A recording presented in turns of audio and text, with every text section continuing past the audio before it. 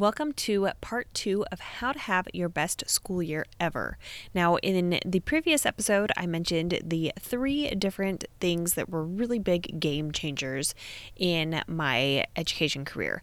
So the first was taking stress out of planning, building relationships, and then leveraging your successes with PR. So the previous episode 91, is all about taking the stress out of planning and specifically how to do that to set yourself up for success for this next school year. So if you haven't listened to that already, go back and listen to that now and then come back to this episode.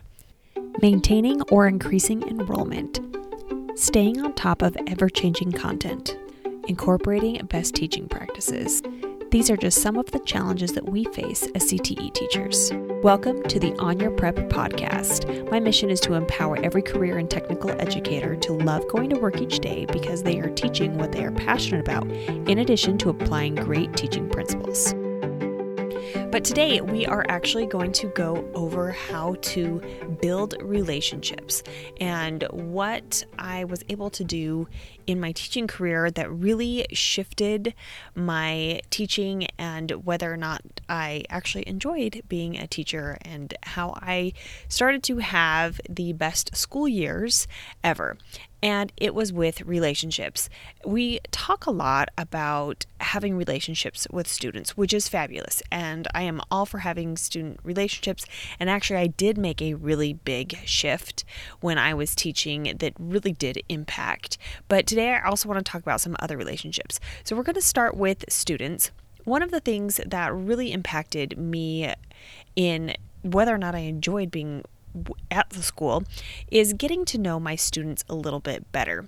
And I started to have student conferences, and you don't have to do student conferences in order to build relationships, but I was able to meet with my students regularly, one-on-one. So the class would be working on some independent practice, and then I would just pull students out and I would meet with all of them over the course of a few days. And yes, it was a lot of time on my part, but if the students were at a point where they were working on a project, it was really easy to pull kids aside, ask them, like, how's life? And then specifically, how were they feeling about the actual class and the content that we were learning? And it really did help me get to know them better. And especially, I would ask them on the first couple times that I met with them, what is something that I should know about you outside of school? And they would tell me some of their interests and other things that would help me connect with them more. And I feel like part of the thing that helped me connect with them was that they had someone who was actually curious about getting to know them beyond how they were doing in their class. And it really did make a huge difference because students, they knew that I liked them. It wasn't that I automatically liked them, which is normally where I feel like we all are as teachers. We're in teaching because we want to make difference in students' lives, but sometimes they have a hard time seeing that we actually do care about them. So that was one of the things that I really like to do with connecting with my students. Also, greeting them at the door has been a great way, and then I've actually carried that on to in my admin, is just getting to know students and asking them how they're doing some follow-up questions when they start telling you some random stuff about their weekend as far as they went camping or whatever they did, and just really getting to know them and letting them know that you do indeed care for them. Okay, so now we're going to get into some of the things that we don't always talk about when it comes to building relationships, and that is building relationships with the other adults in the building and then some of those outside of the building, and how you can actually use those relationships to help you enjoy yourself a lot more and then also be more successful in your position. So what I'm going to start with first is I'm going to start with your colleagues. And that is something that you probably do have relationships with the colleagues, those who may be teaching around you in the building, in your hallway, like the teacher next door. You may not have a clue, though, who is at the other side of the school. So I would encourage you to try to get to know more people, whether that's you're walking around more before school or after school, really trying to get to know other people. There could be some other teachers that would be great for collaborating with. Maybe they are trying a new practice or something in their class and you don't know them because they're on the other side of the school, and they can really help you. And then the other thing too is that if you're wanting to do things that are cross-curricular, just to be able to know someone in the math department and the English department and the science department and what are they doing, and being able to bounce ideas off of them, saying, hey, we're doing this in our class. What are you doing yours? Is there something that we can build on and help each other out? The other reason to have a specific relationship with a certain teacher is to have a buddy teacher. So if you don't have a buddy teacher, this is what it is, and this is why you should get a buddy teacher. So they are the one who you already have like an agreement beforehand that if you are having a hard time with the student, or maybe even a student just needs to retake a test or something, that you can send them to that classroom. And the student could come in, there's no questions asked. The other teacher has a place for them to be and sit. And it's just, you have someone else besides calling your administration for an admin removal. Because sometimes your students, they're not doing anything like that warrants like being sent to the office, getting called home, all of that.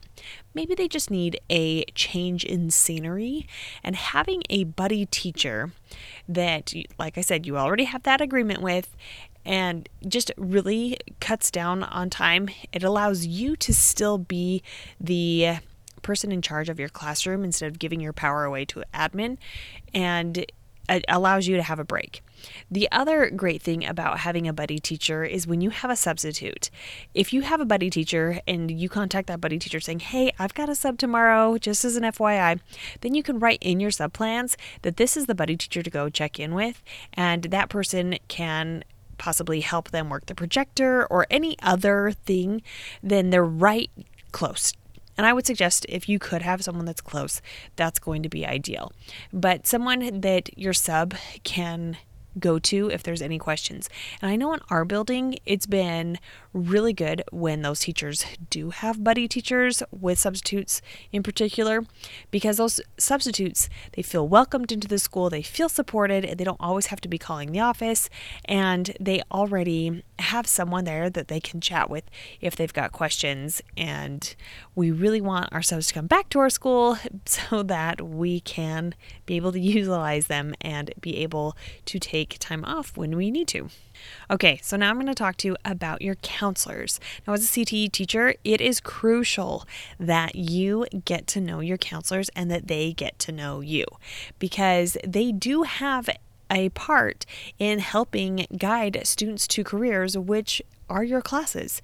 So having a relationship with all of your counselors, letting them know they know what you teach as far as like your course description, but really inviting them into your classroom, going around and chatting with them every once in a while, seeing how things are going, letting them know if there are any changes, sharing celebrations or wins of a student who might be in their alphabet. Like, hey, Johnny is doing fabulous in my class this year.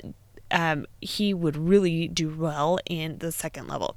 So just some things like that, getting to know your counselors. And although they technically, at least in the state of Utah, they are not supposed to be doing the master schedule, they do help put together the master schedule kind of a little bit, just so that all of the pieces really work together. So they are really a person or people group that you should get to know really well, and they should get to know you. Next, we're going to move on to your admin team. So you do want to have your admin team as your allies, and it's just like the counselors, you want them in your classroom as much as possible. Invite them in, let them know, hey, this is going on. But I also want to let you know, coming from the admin perspective, if they don't show up, don't take it personally. There are other things that may have happened, so just keep inviting them. Invite them in, invite them in, invite them in. Let them know what you're doing. Share your wins and successes of your students. Get them excited about the program that you have, because if you're excited about it, they're coming into your classroom, if they're seeing the cool things that's happening, they're going to be telling other people, and it's just going to be a ripple effect. So having the admin team just always in your classroom, and don't be afraid of them being in your classroom. Yes, at some point they will be doing evaluations, but if you actually have them in your classroom really frequently, then your evaluation goes really well because they have seen you in a myriad of different lessons, situations, lab situations, whether you're doing direct instruction or working in the shop or whatever. Like, they are seeing it all. They're getting a really good picture of what is really going on in your class.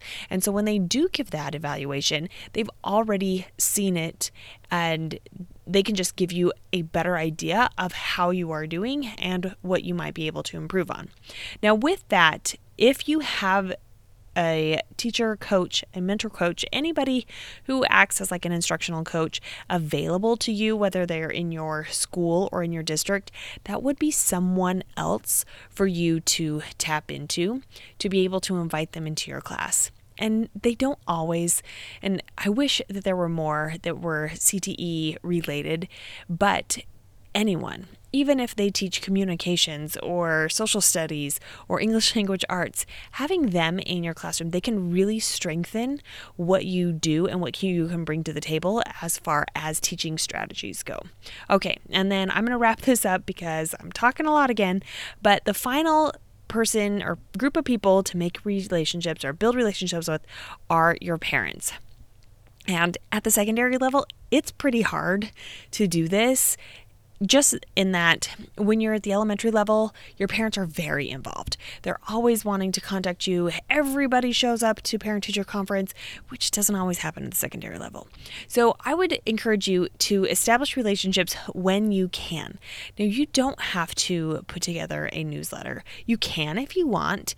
If you want to send out emails, do what you want.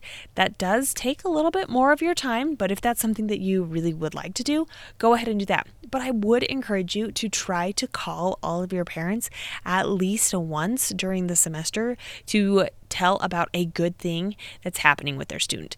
And I encourage you to call them versus sending an email.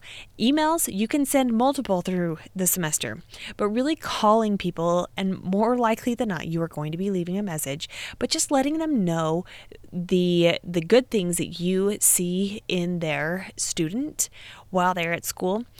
And the reason that this will help is because there could be a time later on the road where you might need to be calling home to let them know that their student is struggling. And if you've already left a positive message or you have spoken to them a time before and it has been positive, then those conversations will be a lot easier to have.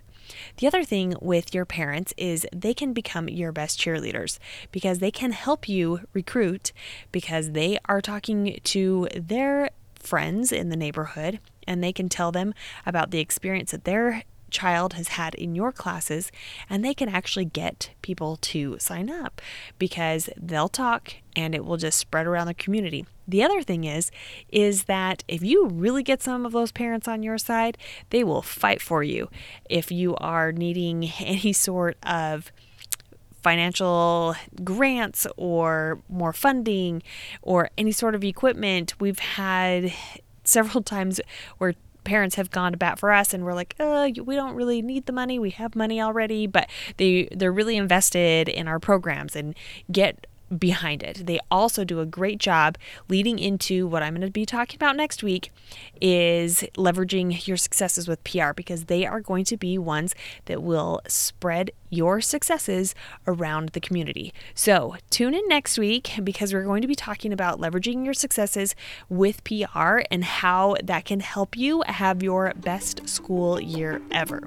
Until next time.